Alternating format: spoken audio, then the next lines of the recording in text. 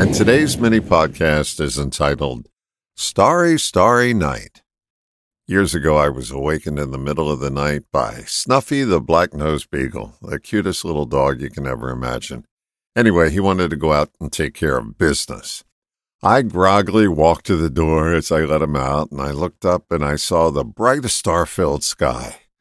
The first thing that caught my eye was the Little Dipper. After admiring its sheer beauty for a moment, it dawned on me. This was the exact same Little Dipper I was first introduced to as a little shaver. My next thought was, it's been there before I was thought of, and it'll be here long after I'm gone. It's timeless. Got me to thinking about something truly timeless. The energy that animates us.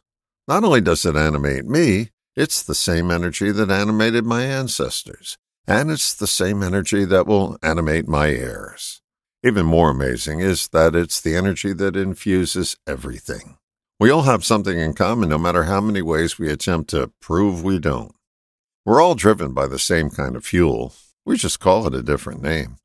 Even more interestingly, we fight over the name in the name of religion, race, national origin, and a whole host of other names.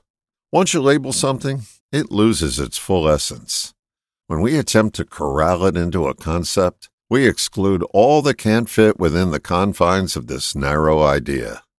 Then we find people who agree with our idea and go to war with others who have a different labeling system.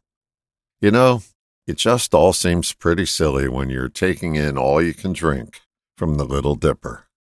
All the best, John.